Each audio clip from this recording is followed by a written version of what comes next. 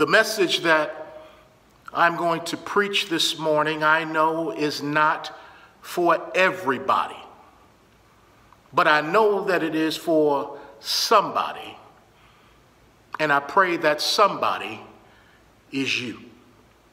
And if it's not you today, this message may be for you another day, because God's word has a way of ministering to all of us, no matter where we may find ourselves, no matter what season we might be in. The word of God, from Genesis to Revelation, is able to speak to us because this word is living and active and is sharper than any two-edged sword. And this word is so powerful that my inabilities will not even stop its potency and impact in your life. I may stutter, but God does not. I might mess up today, but God's word is flawless. So I pray that this day God's word may strengthen your heart, that today God might encourage you with this message that he has encouraged me with. So pray with me, Strong Tower. Father, we thank you for another opportunity to hear from you. And I am amazed, Lord, that you speak to your people through your people. That you use people like me who are fallen, who are made of clay. But by your grace, I'm redeemed. I'm filled with your spirit, and one of my gifts is to teach and preach your word. So, Holy Spirit, help me to do what God has equipped me to do. Holy Spirit, I rely on you to communicate the word in such a way where your people can get this word. And I pray, Holy Spirit, you might minister in them and through them. And I pray, Lord, that you might set all of us on fire because of the word of God. Jeremiah said, your word was like fire shut up in my bones. So, Lord, I pray that the word might start something in Strong Tower this morning. Start a fire from bosom to bosom, breast to breast, life to life, that, Lord, you would transform us by the renewing of our mind. We love you. We thank you that you have not left us without a word. But, Lord, in fact, you have left us with a sure word, a good word, a practical word, a written word, and now, Lord, a spoken word. So thank you, Lord, for what you're about to do.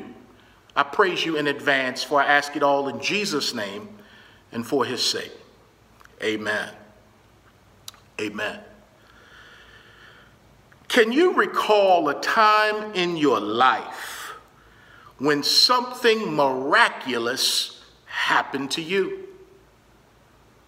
Can you think back to a time when something unusual, something out of the ordinary, in fact, it was extraordinary, something that happened in your life that cannot be explained through the rational concepts of man?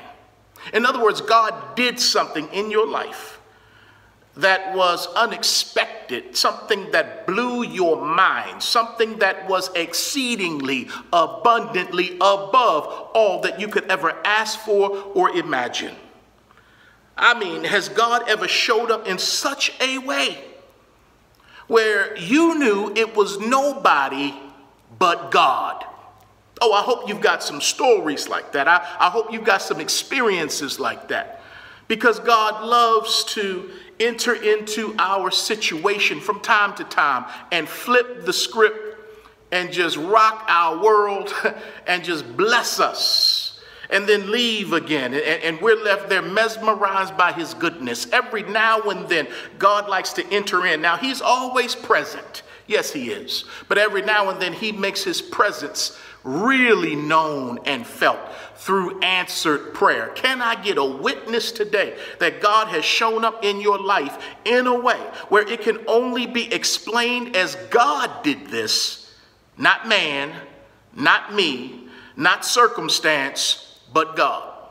Whether it was that job that they didn't say you would get, but you got, or that promotion they said you wouldn't get, but you got, that scholarship that they said you wouldn't get, but you got. that transportation, that home, that housing that they said you wouldn't get, but you got. Things that you didn't qualify for on paper, but you qualified for in the courts of heaven. And God just opened up one of those windows and poured you out a blessing that you don't have room enough to receive, and you really can't even explain it except to say it was God.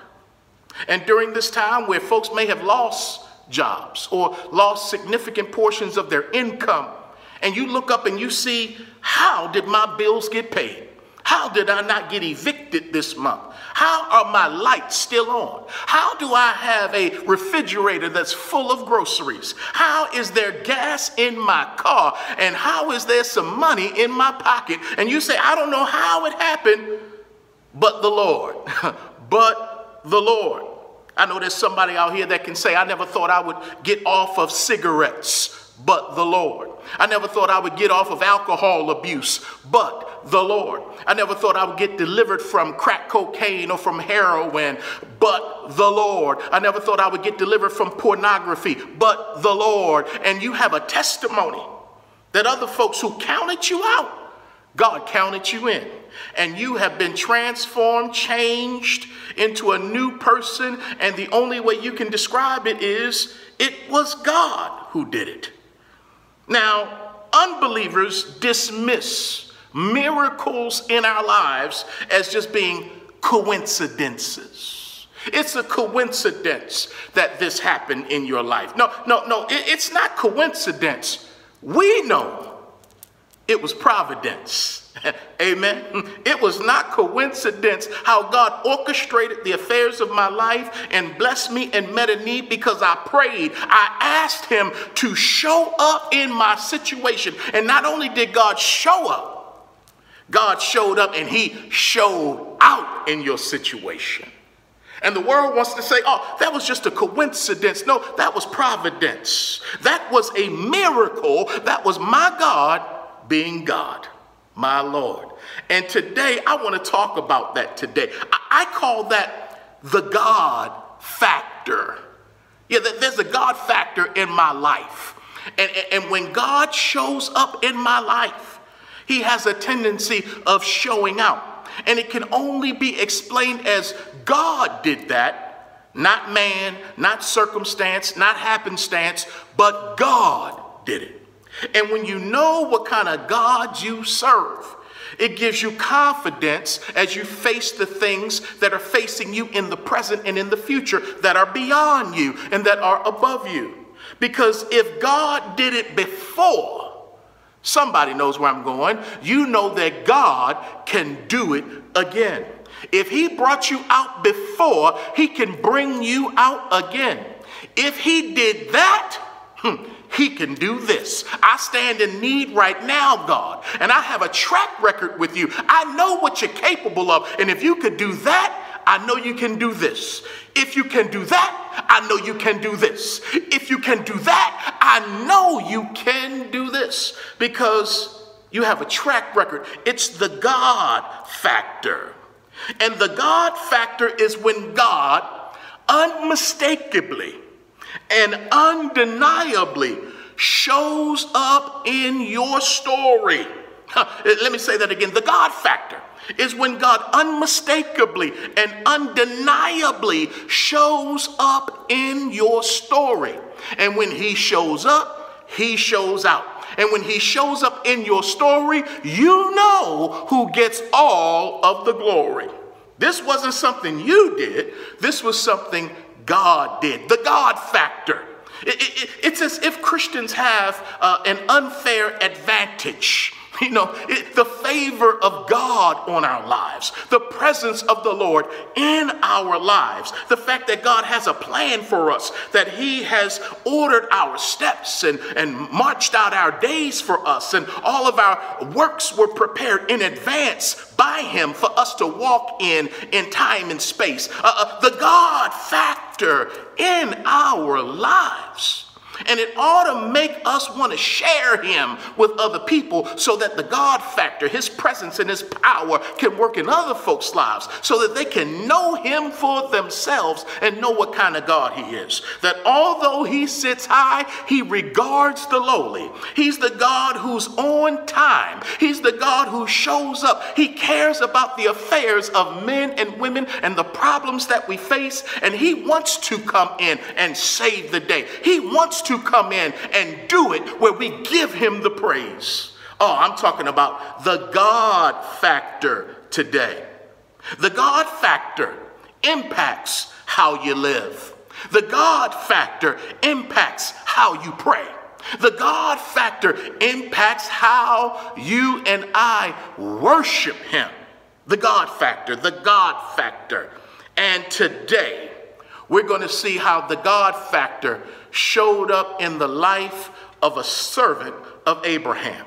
How the God factor showed up in the life of a young woman named Rebecca. And how the God factor showed up in the life of a young man named Isaac. The God factor. So turn with me to the longest chapter in the book of Genesis, and that is Genesis chapter 24. Genesis chapter 24. And as we come to this chapter, we find that Abraham is 140 years old. He's going to die in about 35 years at the age of 175, but he is 140 years old here. Sarah has already passed away. She is deceased. She has been buried. Abraham bought a plot of land to bury her in. And their son Isaac is 40 years old. And he is still single. He is unmarried. And before Abraham passes away, before he goes and joins Sarah in the presence of the Lord, the patriarch of our faith is concerned that in order for the promise that God gave him, that he would be the father of a great nation, he has to make sure his son Isaac gets married so that he can have a wife and have children to perpetuate this promise that God gave to Abraham, to start this nation of people, Israel, the nation of Israel, the Israelites. And so he wants to make sure that Isaac is going to be able to carry on this promise, this lineage, because God says, I'm going to make you into a great people, and I'm going to give you a great land. I'm going to bless your posterity. They're going to outnumber the stars in the sky and the sand on the seashore. But at this time, it's just Abraham and it's just Isaac. And Isaac needs a bride. So Abraham calls his oldest servant to him, the man who's over his household and over his finances, his steward or his chief of staff. He calls him to him, and he is going to say to this servant, I need you to go back to where I came from, which is in the Ur of the Chaldees, and I need you to find a wife for my son from my people. I don't want him to marry women from the surrounding Canaanite nations. I want my son to marry someone from our people back in the Ur of the Chaldees. I'll explain some of that in a moment when I get into the text. And so he calls the servant to himself. We'll see three things from this message today about the God factor. Number one, we're going to see the oath. Number two, we're going to see the journey. And number three, we're going to see the miracle. Amen. Are you ready to roll? Let's go and look at point number one, the oath. And we'll begin reading at Genesis chapter 24, verse 1. Now Abraham was old, well advanced in age, and the Lord had blessed Abraham in all things. So Abraham said to the oldest servant of his house, who ruled over all that he had, please put your hand under my thigh, and I will make you swear by the Lord, the God of heaven and the God of the earth, that you will not take a wife for my son from the daughters of the Canaanites among whom I dwell, but you shall go to my country and to my family. and take a wife for my son Isaac. And the servant said to him, perhaps the woman will not be willing to follow me to this land. Must I take your son back to the land from which you came? But Abraham said to him, beware that you do not take my son back there. The Lord God of heaven, who took me from my father's house and from the land of my family, and who spoke to me and swore to me, saying, to your descendants I give this land. He will send his angel before you, and you shall take a wife for my son from there. And if the woman is not willing to follow you, then you will be released from this oath. Only do not take my son back there. So the servant put his hand under the thigh of Abraham, his master, and swore to him concerning this matter. So we see an oath was taken. And Abraham calls his most reliable and trusted servant to himself. And he has the man swear to him that he would find a wife for his son from their homeland where Abram came from, the Ur of the Chaldees, a portion of Mesopotamia, to go back there and find one of his relatives and bring back here to have as a wife for Isaac. Now, the reason why he wanted his servant to go back home to get a wife, as opposed to Isaac marrying a Canaanite, at this time, it didn't have anything to do about religious differences at this time.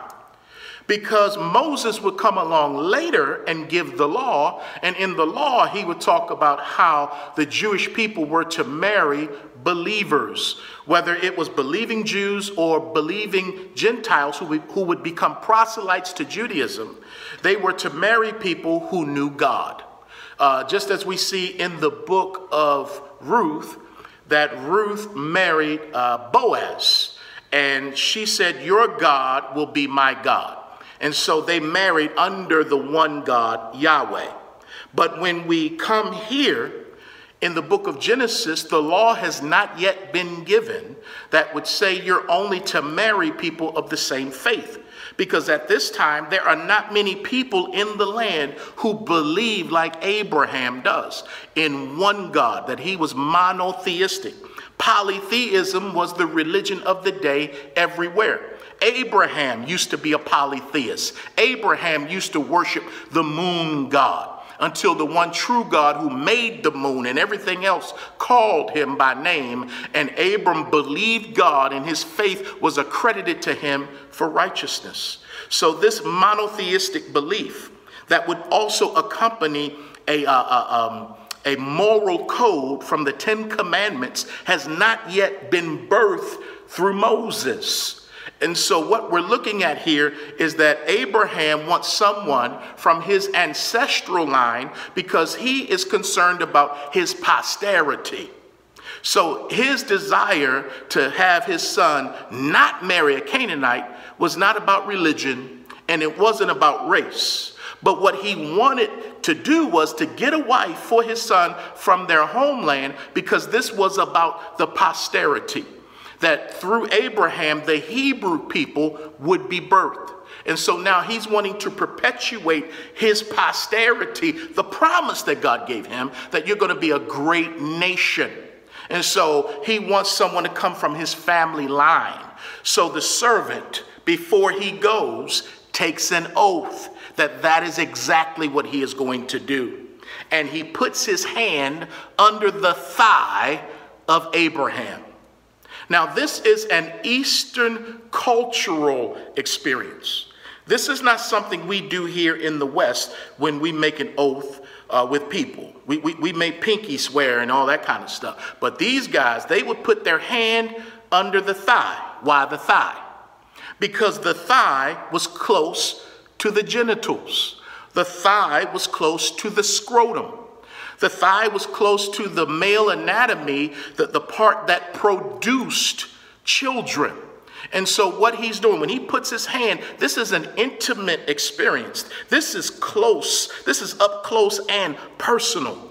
So when a man in that time would have another man put his hand under his thigh, close to his genitals, y'all, this is some serious stuff going on right here. About 30 years ago, when I was in Virginia playing basketball with some guys who went to school with us, we were playing some ball, and after we played, we sat down on the side of the wall in the gymnasium, and we just started talking.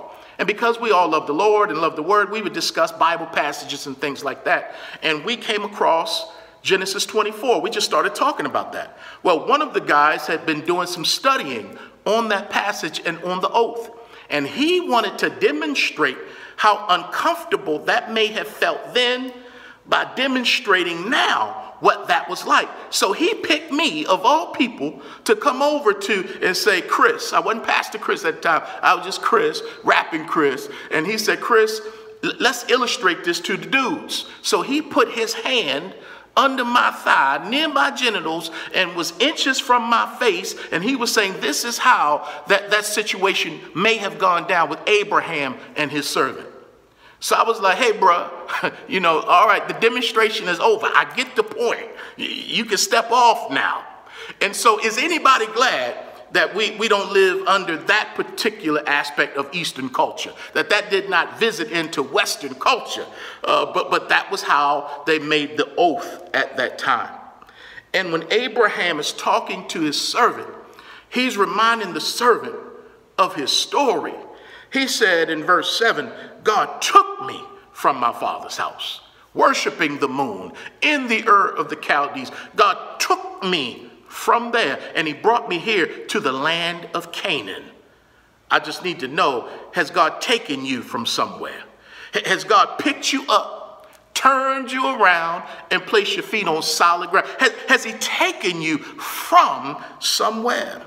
Oh, I know he's taken me from a life of sin. I know he took me from the wide road that was going to hell. I know he took me from the kingdom of darkness and brought me to the kingdom of his marvelous light. I know he took me from death, and I know he took me into love. He took me from somewhere. That's part of my testimony. Oh, my God. But Abraham says, not only did he take me, he also spoke to me. Oh, my. Have you heard God speak to your heart? Maybe not in audible words, but he's definitely impressed upon your heart, and he definitely speaks through his word. He speaks to you. Oh my goodness. I remember when God spoke to me when I was lost, and he called me to himself to become a son of his, a child of God, born again. Oh my God. And then he said that God even swore to him, that God made a promise to Abraham. And he swore by himself that, man, I'm going to make sure this is fulfilled in your life, that you will have a great people and you'll get this great land, because coming from this great people will be the greatest of all, Jesus Christ, the Messiah, who will be the Savior of the world and be able to bless every family on the face of the earth who will come from Abraham. My goodness. So this thing has to carry on.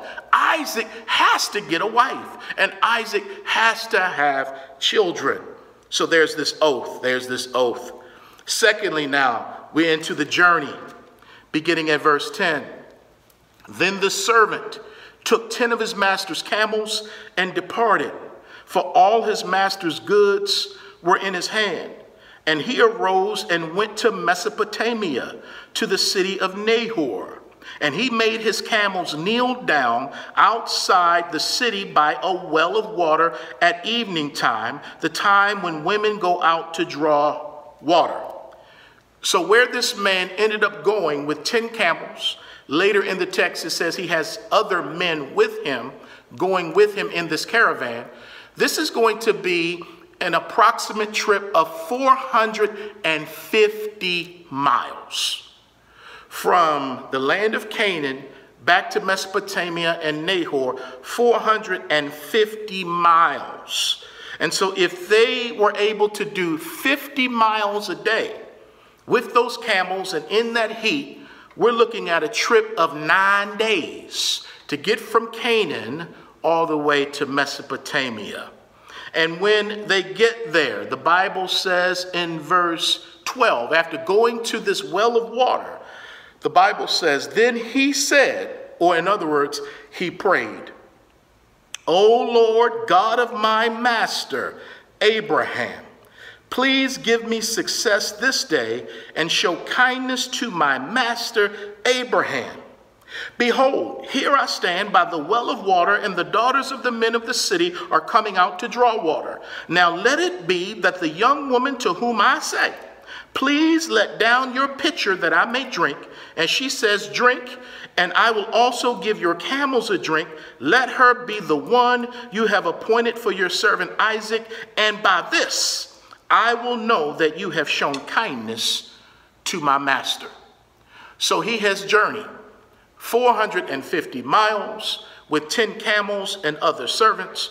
He comes upon a well, and he's asking God to do something specific in his life. He's praying. He's inviting God into this situation.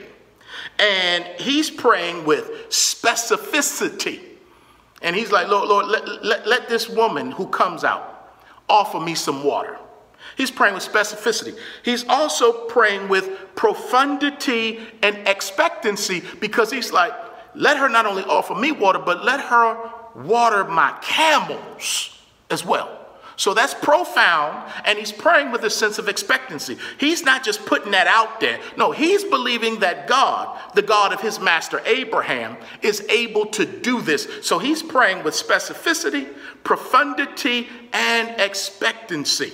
Because you know the Bible does say, we have not because we what? Ask not. This brother is asking God to enter into this situation and do something big.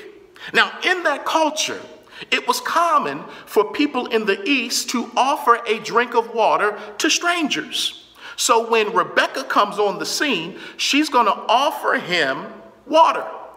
But she's going to do something that's profound by seeking to water his camels. So this man has made the journey, and now we go into the miracle. The third point, the miracle. Because he talks to God. We don't even know if this man is a believer. We know that he knows his master believes in God, the God of Abraham. But this guy's like, I need you, God, to show up. So he starts praying. So when we get into the God factor and the miracle that's about to happen, you're not going to see it happen if you're not praying and asking. All right? So here we go. Are you ready? The brother was praying in verse 14. Now we're at verse 15 when the miracle occurs, when God shows up and he about to show out. Verse 15, and it happened. And it happened. Is there anybody out there who needs something to happen? Well, if nothing is happening, it might be because you're not praying. But when you start praying, stuff starts happening. The Bible says, and it happened. Oh boy, Lord, I need some stuff to happen in my life. And God is saying, talk to me about it. Talk to me about it. The Bible says, call unto me and I will answer you and show you great and mighty things that you don't even know about. If you want it to happen, talk to the God who makes it happen. So it says in verse 15, and it happened before he had finished speaking, or before he had finished his prayer, before the brother has said amen, Rebecca shows up. And when Rebecca shows up, God shows up. Let me keep reading because I know you don't believe me. The Bible says, and it happened before he had finished speaking that behold, Rebecca, who was born to Bethuel, son of Milcah, the wife of Nahor, Abram's brother, came out with her pitcher on her shoulder. Woo! This is not a coincidence. This is providence. Of all the wells he's going to go to in Mesopotamia, he goes to the one where people from Abraham's family goes to. And look, y'all, of all the wells, he could have gone to the well down the street, the well around the corner. He goes to the well where Abraham's family visits. That's not a coincidence. That's providence. After a 450-mile journey, of all the wells they're going to stop at, they're going to stop at that one. I got to keep reading because it's just too good. So here comes Rebekah. She's got her pitcher on her shoulder. Verse 16, now the young woman was very beautiful to behold, a virgin. No man had known her, and she went down to the well, filled her pitcher, and came up. And the servant ran to meet her and said, please let me drink a little from your pitcher. So this is him trying to figure out, is God in this? I asked God to lead me and to have a woman come out and give me some water. So God, are you operating in this? So the Bible says in verse 18, so she said, drink, my Lord. So part of his prayer has been answered. Then she quickly let her pitcher down to her hand and gave him a drink. And when she had finished giving him a drink, she said, I will draw water for your camels also until they have finished drinking. Then she quickly emptied her pitcher into the trough, ran back to the well to draw water, and drew for all his camels. Do you see what's going on here? Homeboy's prayer is being answered. He asked that a woman would give him some water. And a woman gives him water. And she's a single woman who gives him water. And then he asked, Lord, not only give me water, because that's customary around here, let her do something uncommon and let her water my camels. She's going to go the extra mile and offer to do that, which doesn't happen every day. And in order to get the profundity of this prayer request being answered, let me explain it to you like this. My man has 10 camels. And camels can hold at least 20 gallons of water. And that's a conservative estimate. Some books I've read speak of them having 25-gallon capability. But let's just say 20 gallons. 10 camels at 20 gallons is 200 gallons of water. And if the pitcher she carried on her shoulder that he could drink out of was, let's say, 5 gallons. If the pitcher, the jar, was 5 gallons, that would mean in order to feed 10 camels or water 10 camels with 200 gallons of water, that's 40 trips that she will have to make. And I don't know if you saw this in the text, but there's a hill involved where she had to go down to the well and come back up. So she made 40 trips. And if each trip took about 3 minutes each, 3 minutes times 40 trips is 120 minutes or 2 hours. So she took 2 hours watering 10 camels of a stranger, a man that she just met that day. And the Bible says in verse 21, and the man, wondering at her, remained silent so as to know whether the Lord had made his journey prosperous or not. So he's watching this woman go above and beyond the call of duty. He's sitting there watching her saying, my prayer is being answered right here, right now. God is here. God is in this moment, because this doesn't happen every day. This is not a coincidence. This is providence. Of all the families that would come out, it would be Abraham's family at this well. This woman would come who is unmarried, and she not only gives me a drink, but wants to water my camels. He's looking at her saying, she's a bad mama jamma.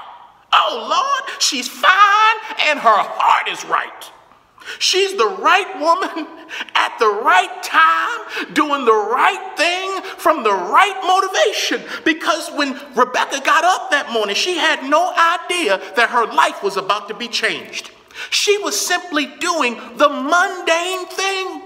And God entered into the mundane thing and is about to do a miracle in her life, because she's about to get a husband on this day just by doing the mundane. And in the mundane, in the messiness of life, the daily routines, don't you fall asleep on God. He can show up in the mundane, in the ordinary, and bless and turn a situation around. You don't know when you wake up what God has for you on that day. And again, he's the God who blows your mind and surprises you. But we got to be faithful in a few things, so that we can be ruler over many things, because that's what's about to happen with Rebekah. So my man is seeing a miracle occur right in front of him. So verse 22, so it was when the camels had finished drinking that the man took a golden nose ring weighing half a shekel and 2 bracelets for her wrists weighing 10 shekels of gold, and said, whose daughter are you? Tell me, please, is there room in your father's house for us to lodge? So she said to him, I am the daughter of Bethuel, Milcah's son, whom she bore to Nahor. Moreover, she said to him, we have both straw and feed enough and room to lodge.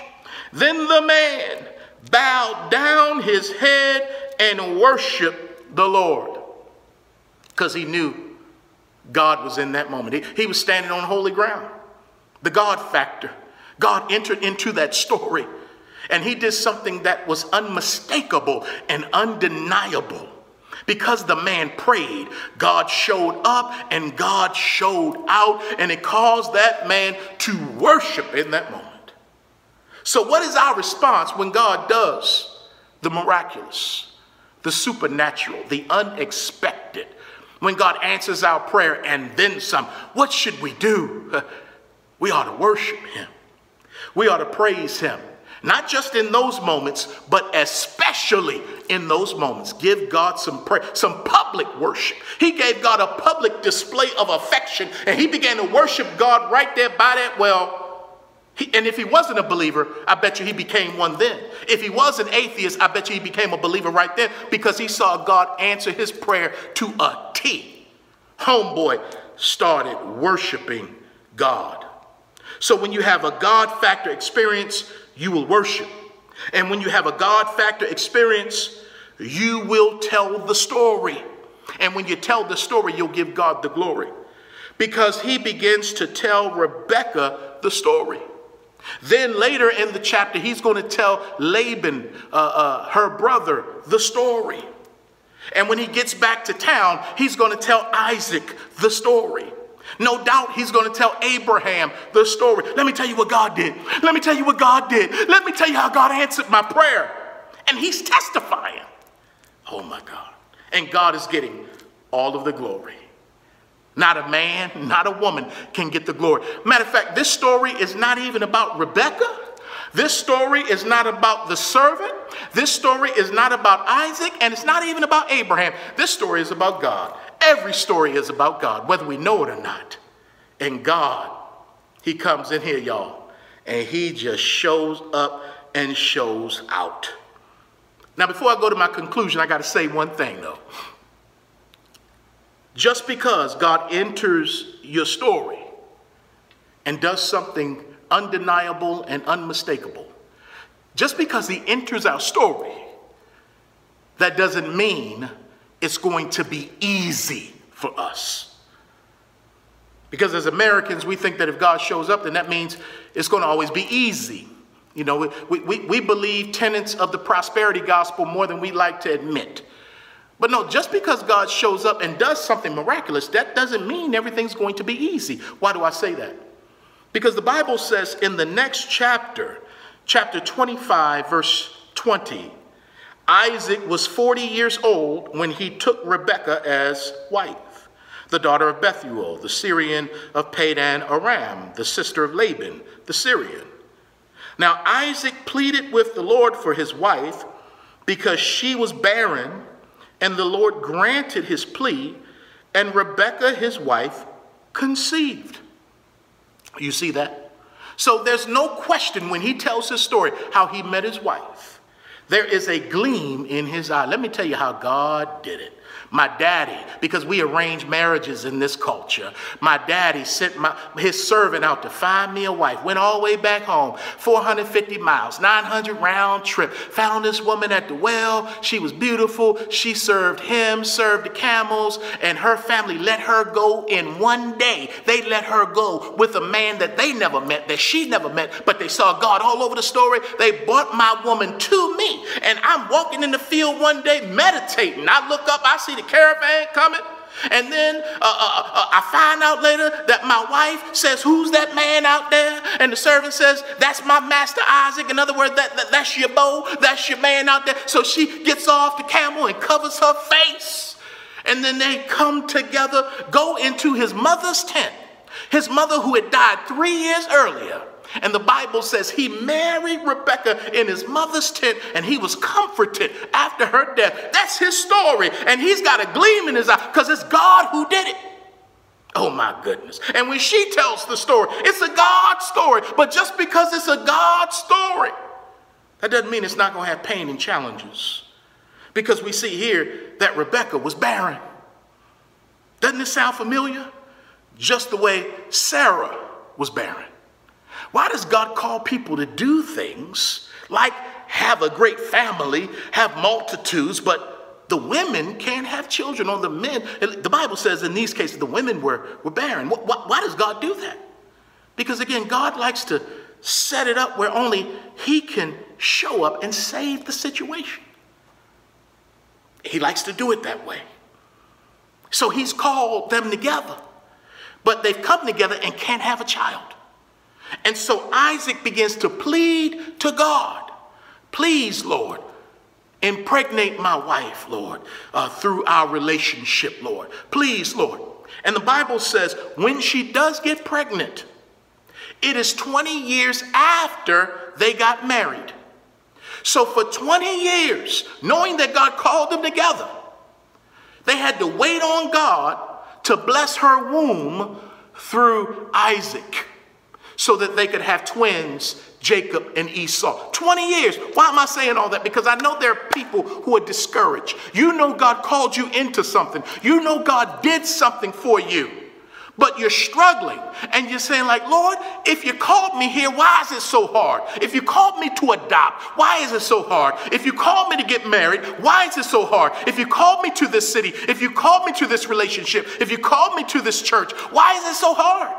And God wants to grow our faith so that we can trust the God who got us started, that he's the one who's going to keep us, that the one who's writing our story, who made it abundantly clear that this is his will. Now we're up in something, and I need to plead to God and pray to the God who did the miraculous 20 years ago, that I need you to do it today. And God may not come when you want him, but he's always on time. So I need to say to somebody, don't faint. Do not grow weary in well-doing. Faithful is he who calls you, who also will do it. He's going to do it. But in the meantime, he's stretching you. He won't forsake you. In the meantime, he's stretching you. He won't leave you. He won't put more on you than he can bear in you. Wait on him. And if he did that big one, he can do this one right here. No matter how big it is, how great it is, can you trust him? The God factor is when God unmistakably and undeniably enters into our story because we've been praying. He enters into our story, and what he does gives him all of the glory. So to have a God factor experience, you got to pray. You got to talk to God. Invite him in. Lord, we need you. That's why you're in the situation you're in now, because you can't fix it. But God has the power. Invite him in through prayer. And when God does it, worship him.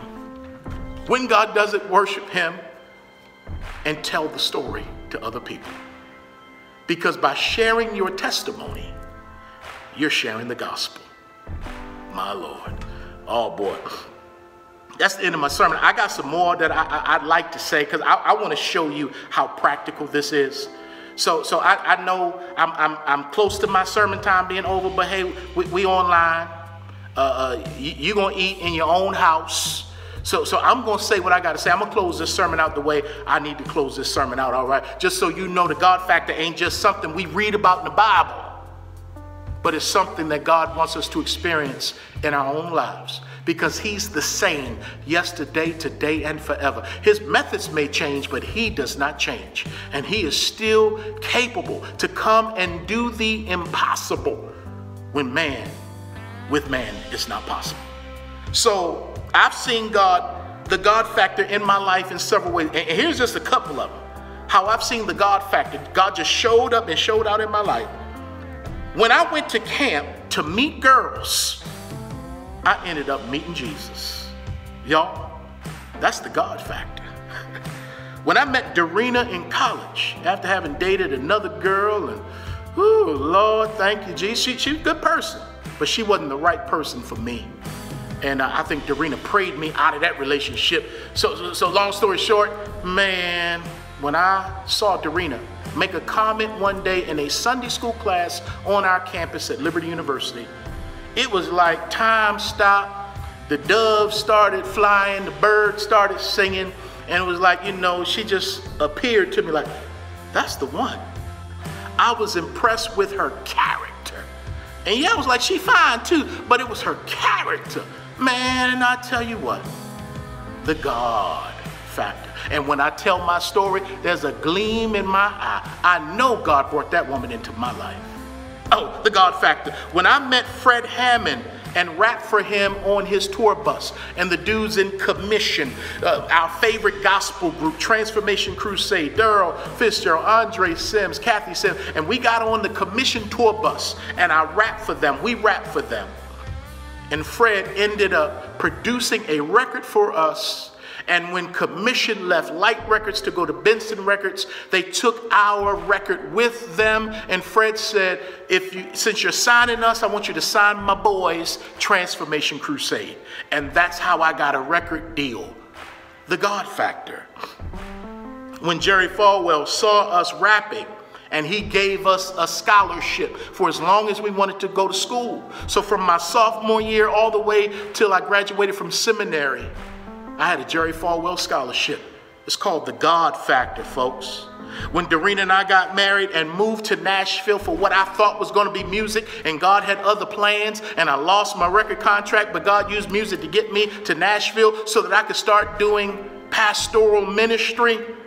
It's the God factor. How he provided, how he did it. When I started working at a Presbyterian church, I didn't hang around Presbyterians. I didn't know anything about Presbyterians. It was 3,000 of them, 99% of them white.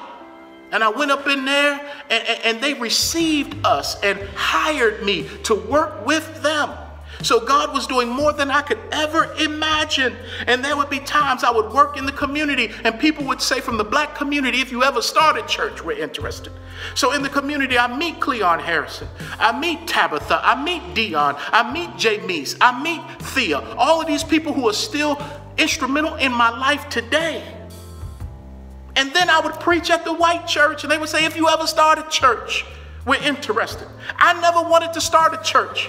But God was calling me to do it. And I didn't want to start an interracial one, but God from the beginning made it interracial. That's the God factor. And it has been interracial ever since. We get a taste of heaven till we get to heaven. Oh, y'all don't hear me up in here. And when white people, when a white man invested money for me, he heard me preach at Christ Community Church. And unbeknownst to me, he heard me preach and God said, I want you to invest money for him. So he put some money in the stock market for me. And I was on staff there for 2.5 years. And right before I left to plant Strong Tower, this man comes to me and my wife. He comes and meets with me at Cracker Barrel on 96 in Franklin. And he hands me a check for over $20,000. And he says to me, the first time I heard you speak, I put some money into the stock market for you. I just cashed it out. It said $20,000. And he didn't know that Darina and I were trying to buy our first house in Franklin, one of the most wealthiest places in the state of Tennessee, and how high the real estate is. We didn't have the money. We didn't have the capability. But I heard God say, I own the cattle and all the hills that they graze on. The gold is mine. The silver is mine. I'm the source. I'm going to work it through this resource. This man who heard you preach, he put some money away and then gave me a check for over $20,000 so that we could buy our first house in Franklin. And guess who our first realtor was? Really, our second realtor. Had to kick the first realtor to the curb. It was Paul Revere, who told me and my wife that we could live anywhere we wanted to live in the city of Franklin. And that man is still my rear armor bearer to this day. It's called the God factor. When I was driving my first car, it was a Pontiac Sunbird. We called it the lean machine. Somebody gave it to me in college because he didn't think it would make it all the way home to his place in Florida. So he just gave it to me. And so when I was riding it, it was the lean machine because it always had a spare tire, the donut on it. And so I'm leaning while I'm riding. The carpet on the top of the thing was gone, and so it would fall down in my fro. The door couldn't shut. You had to lift and pull to get the door to shut. But hey, I was thankful it was my first car. But when we got to Franklin and we started having children, it was like, man, I can't put children in this car. I need another car, but didn't have enough money. But there was somebody in the church, God will bless you from Zion, somebody who said, hey, Chris, bring your car by here and we'll work something out. He was a car dealer. So I bring the lean machine to this man, and this man pulls out a Ford Taurus that is just spotless. It was a stick shift. It was smooth. And he ends up saying, here, let's trade. Give me your tore down lean machine car with the upholstery falling from the top. The door won't shut, and you go ahead and jump in this cool gray Ford Taurus with a stick shift. And I rode off, man, in that car. He took my raggedy one, and I rode off with that righteous ride. Man, it was the God factor. I got so many stories I can tell you. When I was in South Africa, my oldest daughter, Krista, fell out of a second-story window and got up unharmed. The God factor. Or my youngest daughter, Karis, she was born at 26 weeks. She was, let me get the poundage right. She was 2 pounds, 4 ounces. She was premature. And the doctors told us everything that could go wrong with her. But we believed God. We trusted God. And now this girl is not only healthy, she's taller than my wife, and she's trying to catch up to me. It's called the God factor. I don't know if you hear me.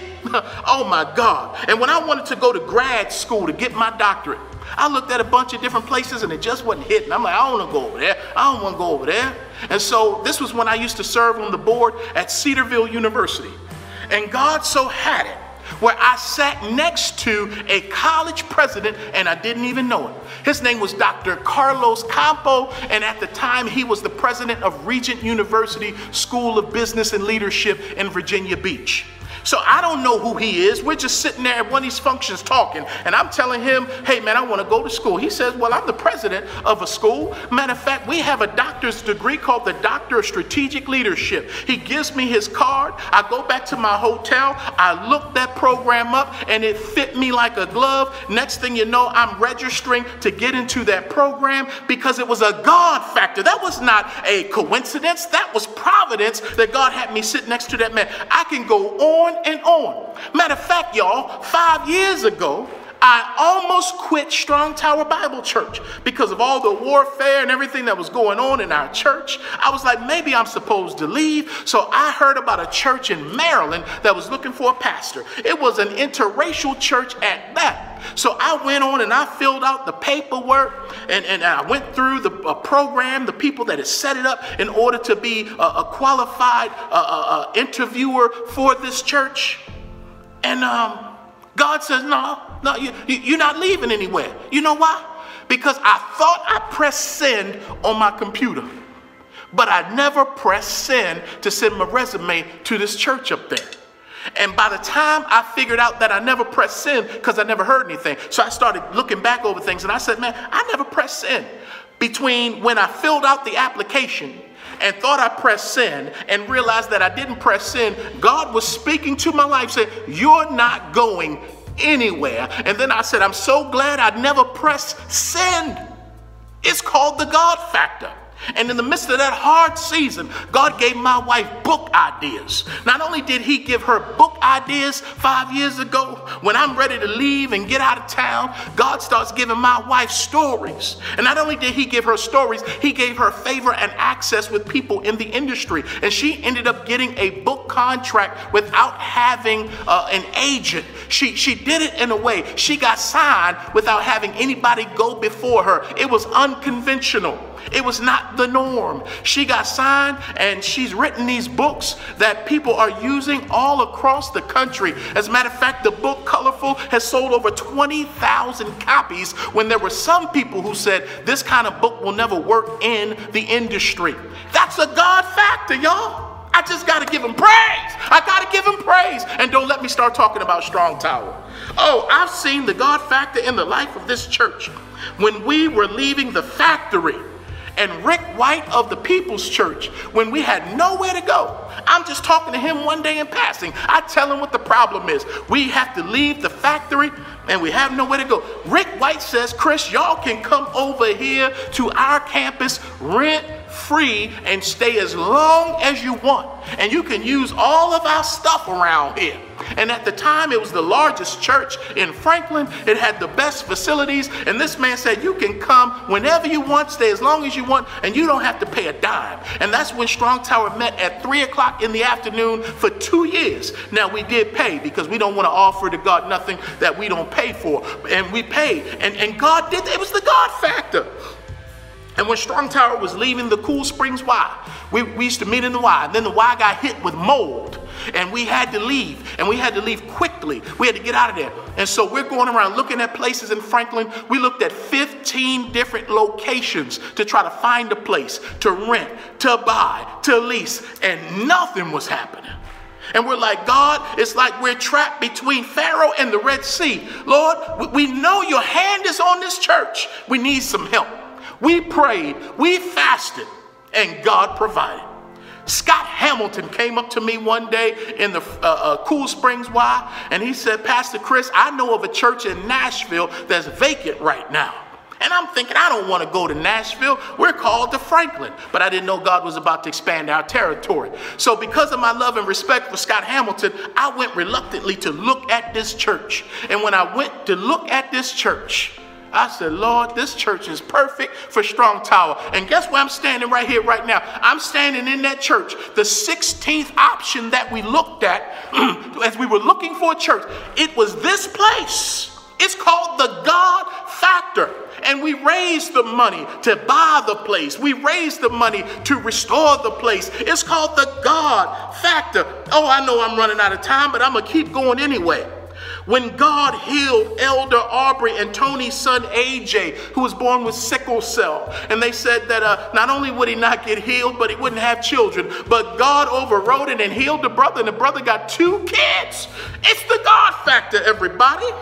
When STBC needed to hire a youth pastor, and we didn't have the money, but I happened to run into a businessman who asked me, what does our church need? And I tell him what we need. He says, well, I'll give a $30,000 matching grant so that you can hire a youth minister. I come and I tell y'all, look what God did. We not only matched that 30, we almost hit it 3 times over. Look what God did. It's a God factor, everybody. Oh, thank you, Jesus. When the church needed a van to improve upon our outreach ministry, and we didn't have the money, but God raised up a parent of a member of this church who wrote us a $25,000 check so we could go out and get a nearly new van to escort God's people in. It's called the God factor. When Roman Steele was born with heart problems, he had 3 heart surgeries and 2 other surgeries. This boy altogether had 5 surgeries, but we prayed to the great God of heaven, the great healer. And now this boy is growing and running and playing football and soccer and basketball. It's called the God factor. When Stefan Parrish needed to have a kidney transplant, God heard his prayer, heard our cry, and not only gave him a kidney, but it was a kidney of a man that he knew whose son had died in a traffic accident. And the man was grieving the loss of his son, but he was happy that his son could help Stefan live. That's the God factor at work. Oh my God. When Elder Sherman Smith found out that he had another son, and not just another son, but a young man that he mentored, a young man who went to his college, a young man who played his position running back, a young man who went to the NFL just like him, that Sherman found out that that young man, Brother Dylan McCullough, was his son. That is a God factor story. Oh Lord, I'm running out of time, but I'm going to keep going. When God healed Maya Kidd of a heart problem, that's a God factor. When Miles Waller was sick and God healed him, that's a God factor. When the doctor said that Michael Ralston wouldn't be able to use the left side of his body, but God intervened because we prayed, and that boy is using every side of his body, and he's growing up, and his legs are straight, his vocabulary is improving. When they said he wouldn't make it, God said, I'm going to say another word. That's the God factor at work. When God healed Carolyn, Loretta, Anya, and other women in our church of cancer, that's the God factor. When God made a way for families in our church to adopt children and to adopt children of color, when other people said you can't do it, it won't work, it's the God factor. He made it happen. When Aaron McCain was trying to help someone on a highway at night who was in a car accident, but he fell 40 feet down a dark cliff and broke his leg and collarbone and all kinds of injuries to himself. And people didn't think he would rap again, yet alone walk again. But I'm here to let you know that my boy, the Cannon, is still using his voice for the Lord. He's still out there preaching and proclaiming the gospel. It's called the God factor. What man cannot do, God can surely do. When Centoya Brown, who had this life sentence for 51 years, when God worked in her situation and she got out of prison, and the first church she came to was Strong Tower Bible Church. And her husband, Jamie, got up and he said that the God he serves, he's the God we serve, was able to turn 51 years into 15 years so that this woman who was sexually abused could go free and use her testimony to reach other young women. That's the God factor. Oh, I wish I had a witness here today. And when God grows our church during a pandemic, that's the God factor. So I pray that you'll invite this God in. It will be unmistakable and undeniable when he comes in and flips the script. His fingerprints are everywhere. And all you can do is say, Lord, I worship you and I thank you, and I'm going to tell somebody about you. Ain't no rock going to cry in my place. Lord, I'm going to talk about you because can't nobody do me like God can do me. Can't nobody do this except God. Oh God, I pray that we will see more of your exploits in our lives because we're going to pray more. We're going to pray, Lord, with specificity, profundity, and expectancy. We're going to believe that you can do everything but fail. Forgive us, Lord, for not taking you at your word. Forgive us, Lord, for not always coming to your throne of grace in the name of your Son, Jesus. Forgive us, God, for taking matters into our own hands and stressing and straining, and then we turn to you. But thank you for how this servant teaches us how to pray and how to look for the God factor.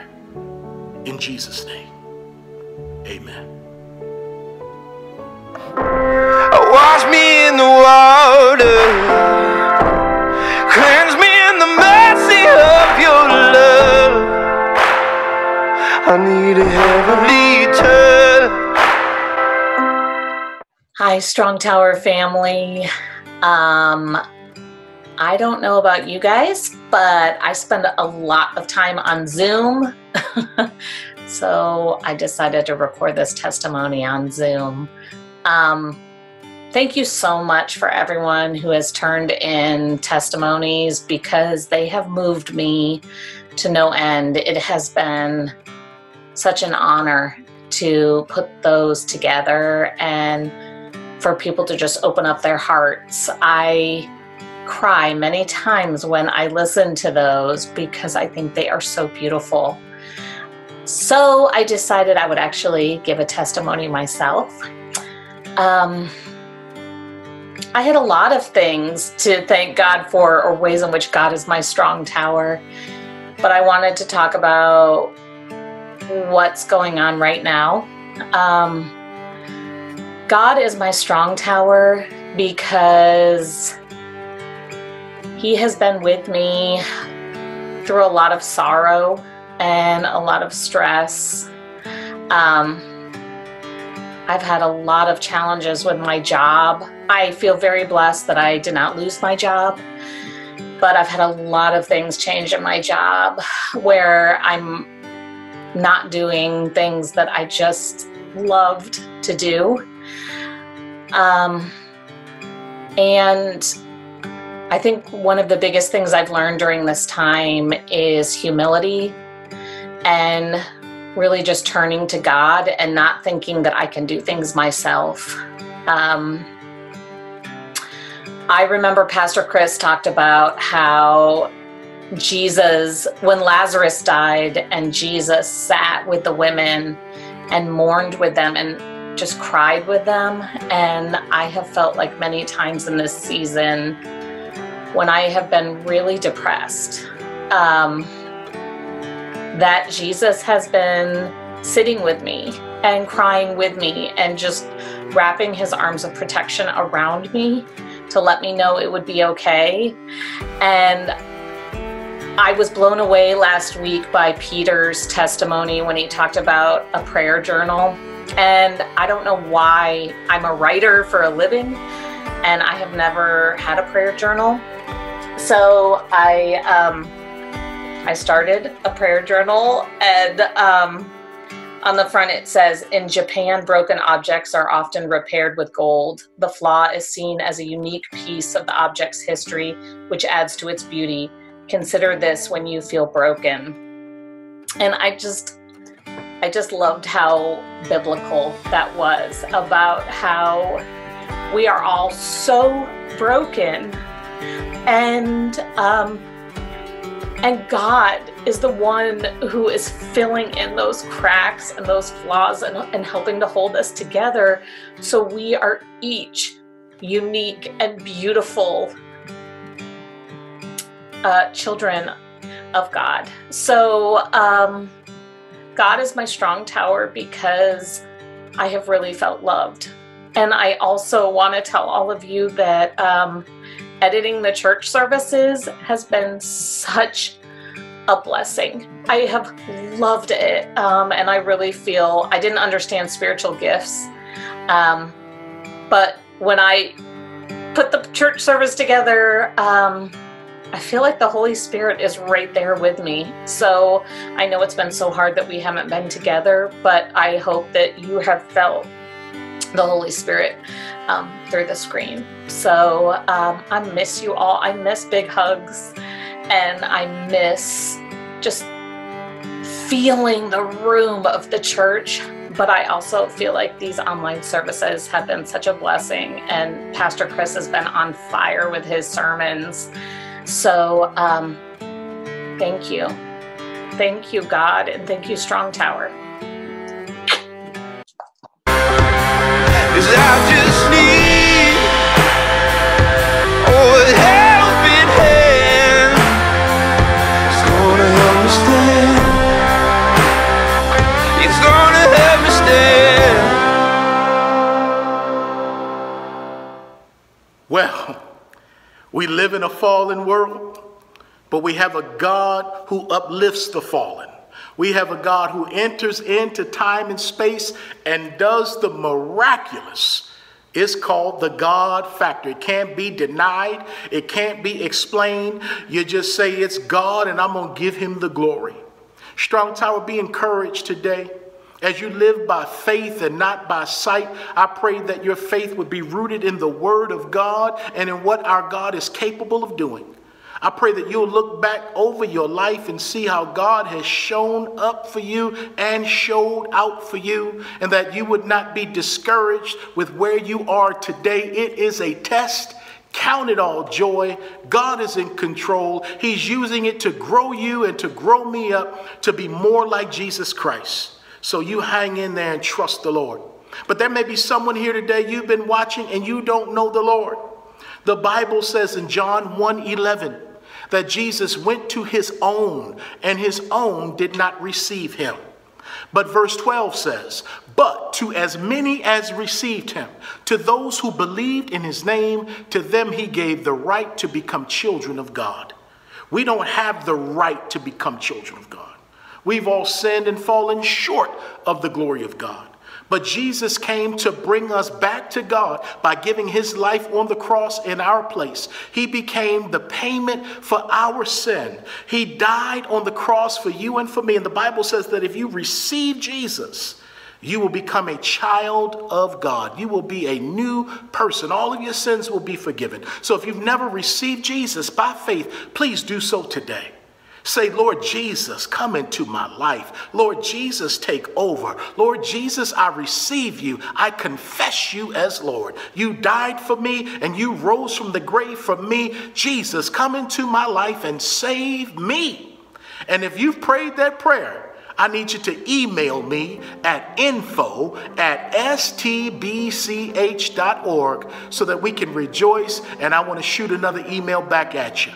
And if you are a believer and you don't have a church home, maybe Strong Tower Bible Church is it. We have a new members class that's scheduled online by way of Zoom on September the 26th, beginning at 10 o'clock a.m. So if you need a church home and you want to become officially plugged in here and under the oversight of the elders and the pastors of this church, man, check out that class and email us at info@stbch.org. And also, I want to let you know that our food bank is still going on. The hours have changed from 10 to 12. So we drop off on Tuesdays and we pick up on Thursdays. So if you need a boost, if you need some help, if you know someone who does, if you want to come by and get a basket for someone in your family, in your neighborhood, in your school, on your campus, come on by. We are blessed to be a blessing. That's what we do here at Strong Tower. Tuesdays, we drop off food.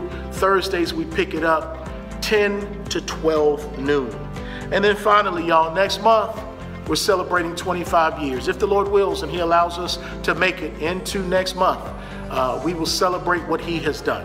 So the theme for our 25th anniversary is to celebrate God for what he has done and what he is doing, and to honor men and women who have been instrumental in this church for all these years. So I believe the best is yet to come, and I'm so glad that we get to journey together. And Lord willing, one day soon, we'll be able to come and worship together in this sanctuary. But until then, we're going to keep blessing the Lord, serving the Lord, because the church is not a building, it's a people, it's a movement, and we're so thankful that we get to be a part of his kingdom. So let's receive the benediction now. Father, we thank you for this opportunity to worship you.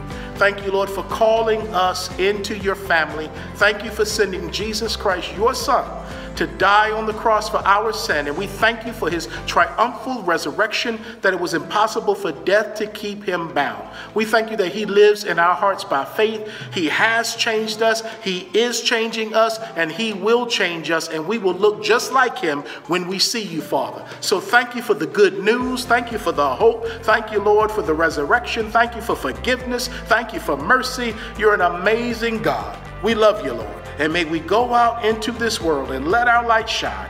And may we be salt so that men and women can know that you are for real. You are alive. And as you've changed us, you can change anybody. So may we open up our mouths and share our testimony. May we open up our mouths and share the gospel. May we share the God factor in our lives. That is you and you alone. And we give you all the glory, for we pray this all in Jesus' name and for his sake.